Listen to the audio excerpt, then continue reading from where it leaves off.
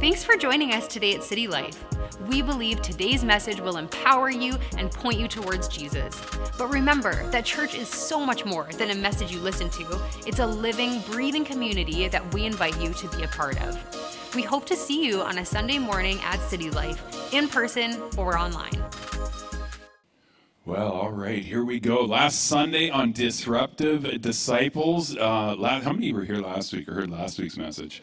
If you did not hear last week's message, I would greatly encourage you to go online and listen to that. One of the best messages that I have heard in a very long time, and timely. We were asked, there was a group of us that got together this week, and just kind of to encourage each other. And we were asked, one of the questions was, what's your favorite meal? And there was all sorts of different answers. You know, JD is pizza, Jeremy is pizza. But as I thought about it, I thought, you know what my favorite meal is? It's the next one. It really is. It's the next one. It's the one I'm going to eat. And you know, when it comes to discipleship, you know, it's what's the most important thing? What's the most important teaching, or what's the most important truth? Well, it's the truth that you're getting now. It's the truth that you're getting tomorrow. It's what we're feeding on now, and it's so important as a part of that our walk with Jesus is that we're taking time to make sure we're getting that good next meal. Now, I think more so than ever. And so today, as we finish up this series on Disruptive Disciples, I want to talk about a time for health. A time for health. It is a time, disciples that are disruptive are healthy. And I don't mean disruptive in a belligerent or arrogant way, but disruptive in the sense that they disrupt the plans of the enemy in our world today. They are a problem. They are a problem for the problem. And, you know, Jesus started by inviting us to follow him. And following is where all of us start. It doesn't require a lifestyle change. You don't even have to really believe anything specifically to follow Jesus. Like to just, okay, I'll follow. I'll see what you're doing. I'll see what is this whole Jesus thing about. But then there's this, his invitation doesn't end with following. His invitation is actually an invitation to be a disciple. Now, the word disciple is a strange word in our society today. We don't really fully comprehend what that word means because it's not a word we commonly use in our everyday conversation. It's almost a cultic type of word. Like it seems a little extreme. Disciple, what does that mean? But to really understand what the term disciple means, we do actually disciple in many different occupations. It's called an apprenticeship, and that's what a disciple is. Now, when you go to be an accountant, you go to school and you sit at a desk and you sit in front of a computer. And I remember when I was in school, accounting class was a ledger book.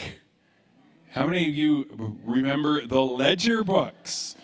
Like when my company started, it wasn't accounting on a computer. It was accounting on a ledger book. And but all of it was sitting, and all of it was learning. But when you want to become a carpenter, or you want to become a plumber or an electrician, you don't just sit and learn in a classroom. You apprentice. You have to be, there's a recognition in the trades, in the trade industry, that you can't learn this from a book. You must learn it by being taught in person. You must be taught in person. You have to walk alongside somebody and learn. This is what the term disciple is. It's one who learns the ways of another. And so we're invited to follow Jesus, but we're invited to be a disciple, to be an apprentice, to learn. An apprentice is not passive, but participates in the process, even when they don't always understand the process. could give illustrations of that, but I'll run out of time if I do, so I'm just going to keep moving. And probably one of the most important steps in being a disciple is being healthy. Is being healthy. And you look at much of what Jesus taught dealt with the inner world of people. It dealt with the heart. It dealt with what was coming out of the heart. In fact, Jeremy, in our pre-service, we have kind of a team rally. He said Jesus' criticism of the Pharisees was that they looked good on the outside, but on the inside, they were the walking dead. You know, they were the zombies on the inside. He said, you're whitewashed tombs. It's like the outside looks great. But this is what Jesus said. He said, believe in me so that rivers of living water will burst out from within you, flowing from your innermost being. He said, John 10:10, a thief has only one thing in mind. He wants to steal, to slaughter, and to destroy. But I have come to give you everything in abundance, more than you expect, life in fullness until you overflow. He's talking about the heart. He's talking about the spirit. He's talking about what's going on in our inner worlds.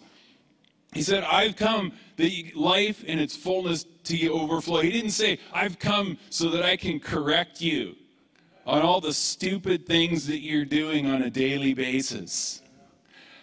I didn't come, he said, I came so that I could set you straight on all your goofy ideas.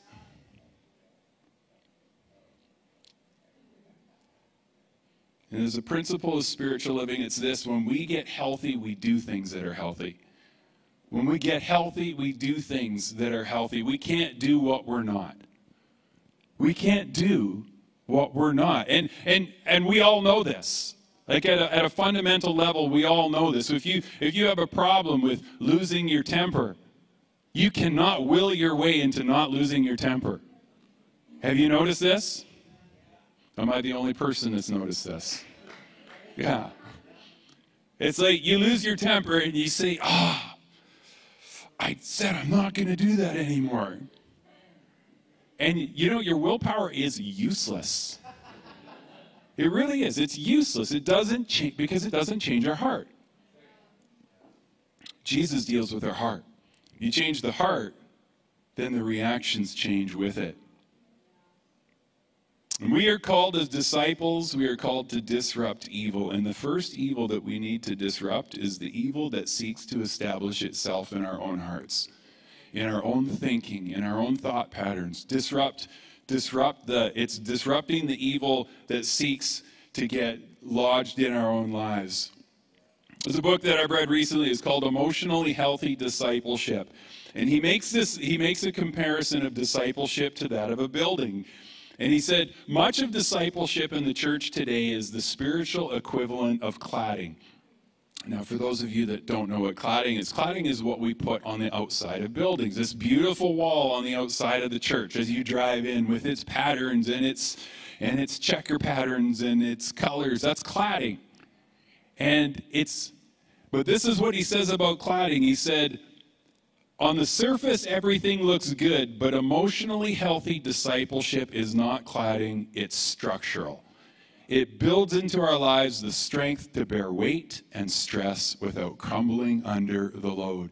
And so often when it comes to our lives, we focus on cladding. We focus on what everybody sees about us, what everybody thinks about us. But true discipleship is structure. You know what structural is? Structure is everything you don't see in here. Structure in the building, I'll walk over and I'll show you some structure. Camera, you gotta follow me. All the way over here. We don't have lights over here, but we do have structure.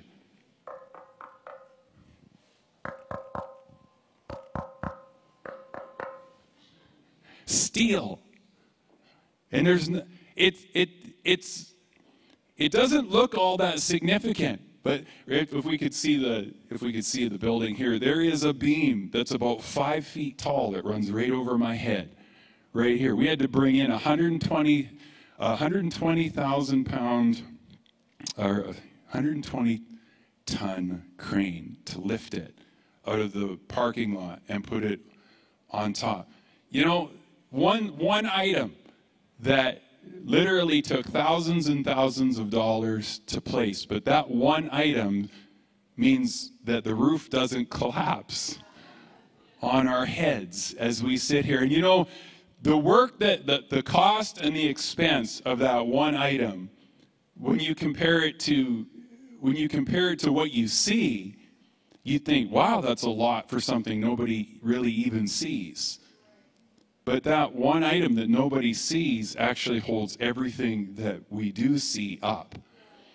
And that's the way discipleship is. It's making sure that the things that are significant in our hearts, in our lives, that we take care of those. And nobody else might see those items as you work on them. But those are the items that will hold everything else up in your life. Those are the things. And right now we're at a historical moment of intense pressure. I don't know, can you feel it? Am I the only person that feels it? And it's revealing the cracks in our foundation. It's revealing where our discipleship as a church, and I'm saying not just us as City Life, but as a church, global, as Christians, where we were just cladding. We were just cladding. We look good on the outside, but when the pressure hits, it and I'm saying this about me. I'm saying where there's, you know, you realize under the pressure, it's like, my well might not be as deep as I thought it was. I might not be so motivated myself. And my attitude sometimes is a whitewashed tomb. This is what Paul said to the Corinthians. He says, we're human, but we don't wage war as humans do. Everybody say, I don't wage war as humans do. We use God's mighty weapons, not worldly weapons, to knock down the strongholds of human reasoning and destroy false arguments. We destroy every proud obstacle that keeps people from knowing God. We capture their rebellious thoughts and teach them to obey Christ. We are human, but we don't wage war as humans do. Let me ask you, how have you been waging war lately? We need different weapons. The weapons of Instagram and Facebook are not our weapons. The weapons we have been given, and this is, you know where this war is waged? It's in here. It's inside. This is where, and it's we've been given tools. Discipleship is an inside job. It's about making sure the foundation of our heart is different. And it's recognizing that there is a war going on for our thinking. And this is the primary war that we will battle. Spiritual warfare is primarily fought in the realm of our own thinking. And right now, it's very easy to get distracted by the opinions and the emotions and the noise and the yelling and the opinions and the opinions. And we can completely miss the spiritual element that's taking place around us and in us. And don't fool yourself. There's always a spiritual component to what's going on in the world around us. There's always, and we're not. The Bible actually warns us. It says, "Don't be ignorant of the enemy's devices. Don't be ignorant of what he's trying to do." And sometimes when we get sucked into the opinions and the noise, we actually end up being blind to what are the spiritual forces that are working. See, the spiritual forces that are working are seeking to separate us. they're seeking to divide us. They're seeking to get us entrenched in pride, in arrogance, in belligerence. All right, Mike, wow, you're sure funny today.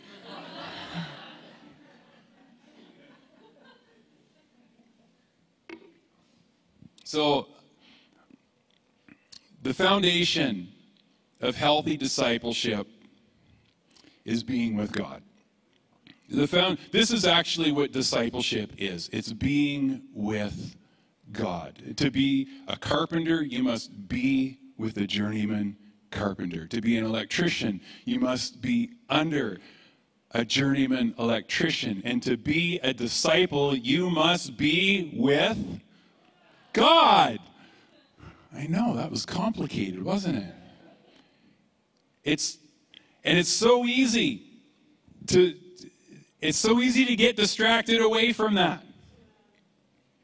It's so easy to think, oh, that's not that important. But what happens when we spend time with God, when we listen to Him, when we learn from Him? There's some very important things that begin to happen in our life. The first that happens is it begins to create an inner harmony in us that allows us to respond well and not react poorly.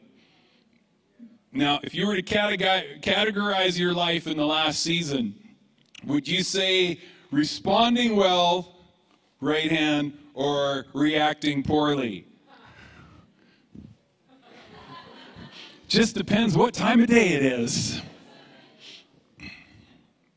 Healthy discipleship, it integrates difficult circumstances into life. It actually integrates sadness and loss into our walk with Jesus. And the problem with whitewashed or with cladding spirituality is that it doesn't have a place for sadness. It doesn't have a place for handling grief. It doesn't have a place for loss. When we have the foundation of being with God, it makes provision for surrendering to rather than fighting against the limits of God's limits in our lives. It allows us to embrace weakness and vulnerability as core to accessing God's power and offering His love to the world. Being with God helps us to address the inner dialogue of ourselves and direct it into ways that are healthy. It changes our heart. It changes our inner dialogue. I heard a great question this week. Would you be friends with a person that talked to you about you the way that you talk to yourself? Would you be friends with the person that would talk to you the way that you talk to you about yourself? And the author's comment was like, I would block them on my phone. I would unfriend myself, block, report to Facebook. This guy's a jerk. But isn't that true? Sometimes our own inner dialogue, we're sometimes the most toxic people we listen to all week. Mike, more jokes, more jokes.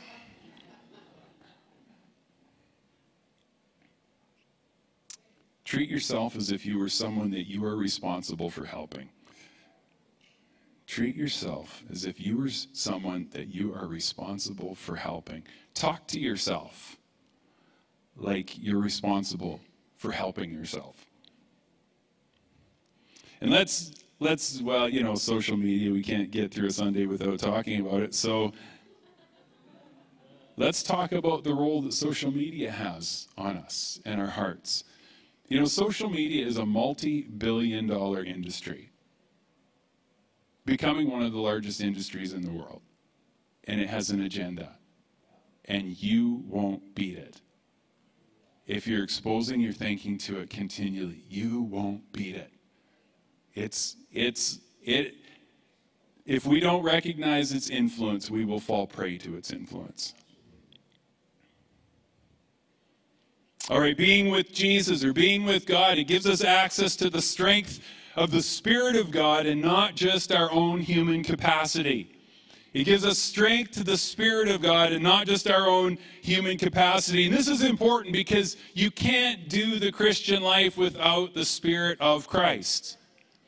It's not just an exercise in willpower. It's not just an exercise in altruistic goodness towards others. We can only give what we possess. And if we don't have, if that being with God makes sure, we're making sure that we have some of the Spirit of God. Because human effort will only take us so far. It'll only take us so far. And I don't know how you've been reacting in the last 18, 19, going on 20 months now. But I have found myself thinking, I don't want to love like Jesus. Jesus, you love him. You take care of him. I just want to shut down and build walls. Like I have reached the limit of what I can do with my own willpower now. I've found it. I've stepped over the cliff a couple times. Landed in a heap of rocks at the bottom. The capacity to love like Jesus does not come from believing in an ideology that love is good. It comes from being filled with a spirit that's greater than our own spirit. Because my own spirit, it sucks at times. I'm not a very nice person at times in my heart. I'm proud, I'm arrogant, I'm judgmental. And I need a spirit inside of me that's greater than that. Much of our reaction is really revealing where our faith is more of an ideology than a relationship with the living God. And spiritual strength is not an exercise of willpower. I said this already. It's the spillover from a life that's connected to God. It's the overflow of what God is doing in our own hearts. And spiritual life is not the absence of expectations so you can't be disappointed. That's Buddhism, but that's not Christianity. Spiritual life is having our expectations transformed by someone greater than us on the inside, so that our expectations, they get realigned to God's will. Spending time with God, being filled with God, it causes us to be more reflective and compassionate. And I could preach a whole message on this. I probably should have preached a whole message on this. We need compassion and empathy right now more than ever. We do not need people fortifying their positions and building barricades and buying guns. We need compassion. When Jesus fed the 5,000, it said that all these people had followed him out into the wilderness, and they were hungry. And it says Jesus saw them, and he was moved with compassion. And then he said to his disciples, "You feed them." And Jesus, he wasn't. I don't think this was actually a lesson about fishes and loaveses. I think this is a lesson about compassion and taking responsibility for those around you. And it would be easy to just look at 5,000 people and you came out here in the middle of the wilderness and you didn't even pack a lunch. What's wrong with you? Like, that's how I think. It's like, well, you should bring food with you. Like, how do you think you're going to eat?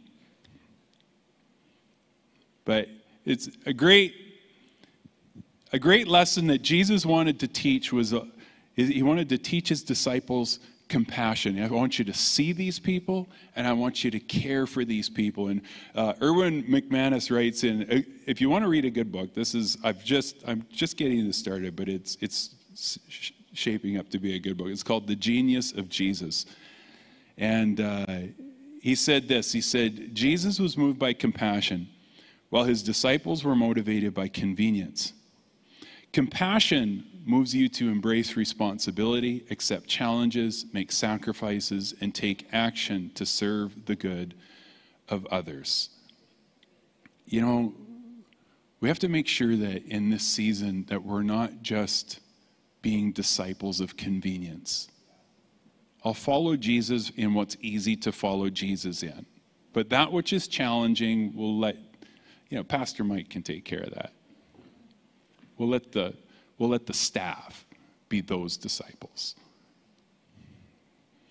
I'm not trying to make a lot of ouch comments today, but I think at times we need to hear some things that aren't always comfortable to hear. Empathy is what we do. It's not what we lecture others to do. It moves us to understanding. It allows us to see and feel what others are going through. Erwin McManus, in his book, he said empathy, in The Genius of Jesus, he says empathy is actually the highest form of intelligence. It's the highest form of intelligence. Empathy is not pity. Pity was never enough for Jesus. Pity is actually rooted in the word piety, which means I am better than you. Empathy is not driven by a need to be understood, but by the power of understanding. Empathy is about recognizing what do others need in this moment and having the wisdom and the courage to bring it. And the power of empathy is it gives us the power to carry burdens that others cannot carry by themselves. And when God looked at the pain and the mess of humanity, he did not distance himself from it, but he came and stood with us in it. He was right and we were wrong, but he came anyways. We need this again. Compassion, empathy comes through understanding and connection. And this last 20 months, it's been hard because we have been isolated from so many of our friends or our family. We've been disconnected, and it hasn't fostered empathy, but it's fostered estrangement. We've fallen in love with our own opinions. And it seems like we're really good at yelling, but we're not very good at listening. Empathy listens and it sees. And you don't have to give up your convictions to be compassionate. Listening is not compromise. It just shows that sometimes there's things more important than being right. Empathy is saying, I value we more than I value me.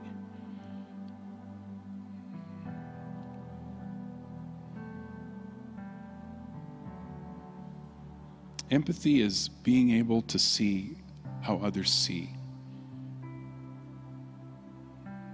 I got too many notes. I do this all the time. One of my own pet peeves is that when people refuse to see another point of view. Part of it is that's where I fall in the personality of the Enneagram type, is that I do see both sides of an issue. And I find it very disturbing when we refuse to see another side. And it's that refusal that actually creates conflict. Life's never black and white. It's through healthy dialogue and understanding that we build community. And I think there needs to be a healthy dose of, I could be wrong in my opinion, in every conversation we enter into, because that creates a teachable heart. That creates a heart that seeks truth and not just seeks validation. And God has some pretty strong warnings. The book of Proverbs, it talks about the hard-hearted or the proud man. And it basically says the proud man will be cut off suddenly and without remedy. When your opinion becomes so valuable that you can't listen to another opinion, you're getting yourself into a dangerous place. And let me just say about the church, we are not supposed to all think the same. we're not all supposed to act the same. We're not all supposed to be the same. Monica said this last week, but it should be repeated. We need people to be different because we're supposed to do different things.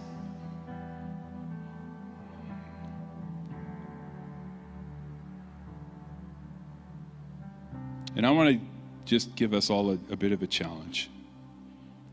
Stop using labels. And this is a challenge to myself as well. Stop using labels like those right-wing conspiracy theorists, or those left-wing communists, or those pro-vaxxers, or those anti-vaxxers. Do you know what labels are? Labels are tools of the intellectually and emotionally lazy.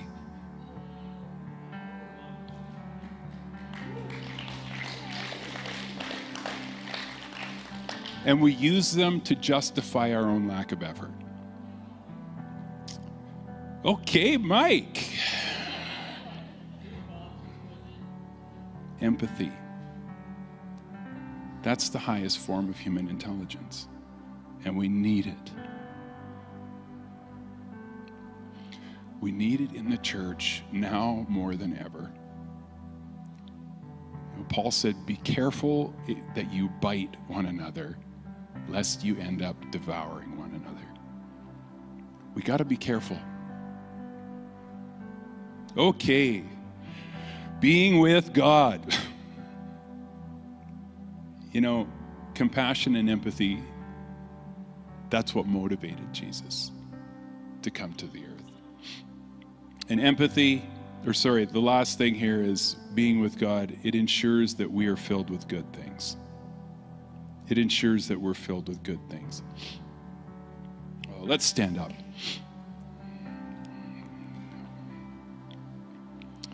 Ensures that we're filled with good things. You know, I've noticed that when I don't have a plan for what I eat, I usually eat poorly.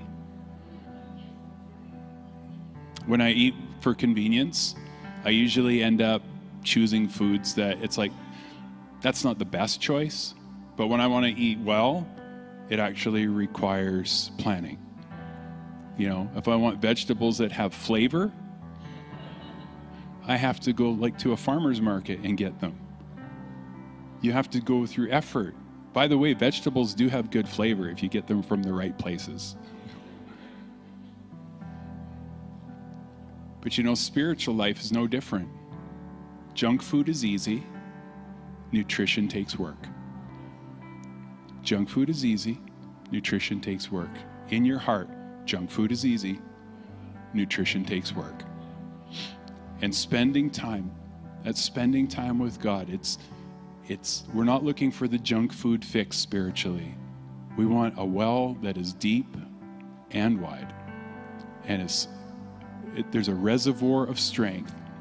So Father, I pray that as we go through this week, as we leave today, that we would not just be content to be clad with spirituality, to be dressed up with Jesus' robes, but not have the heart, not have the foundation. And Father, as we serve you, as we follow you, I pray that you would help reveal to us the areas of our life where we've been content with spiritual junk food, and allow you to just fill that well with something different.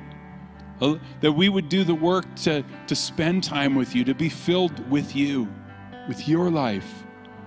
And then where we find that food of the world, that food of the world around us, and the voices and the opinions of the world around us, that we would learn how to retreat from those and listen to your voice. Just like we find you in so many stories of the scripture where you had just pulled away, retreated to places just to spend time and be filled with the Spirit. Father, I pray that we would be filled with your Spirit, and not the spirit of our age, not the opinions of our age, not the reactions of our age, but with your Holy Spirit, your thoughts and your ways.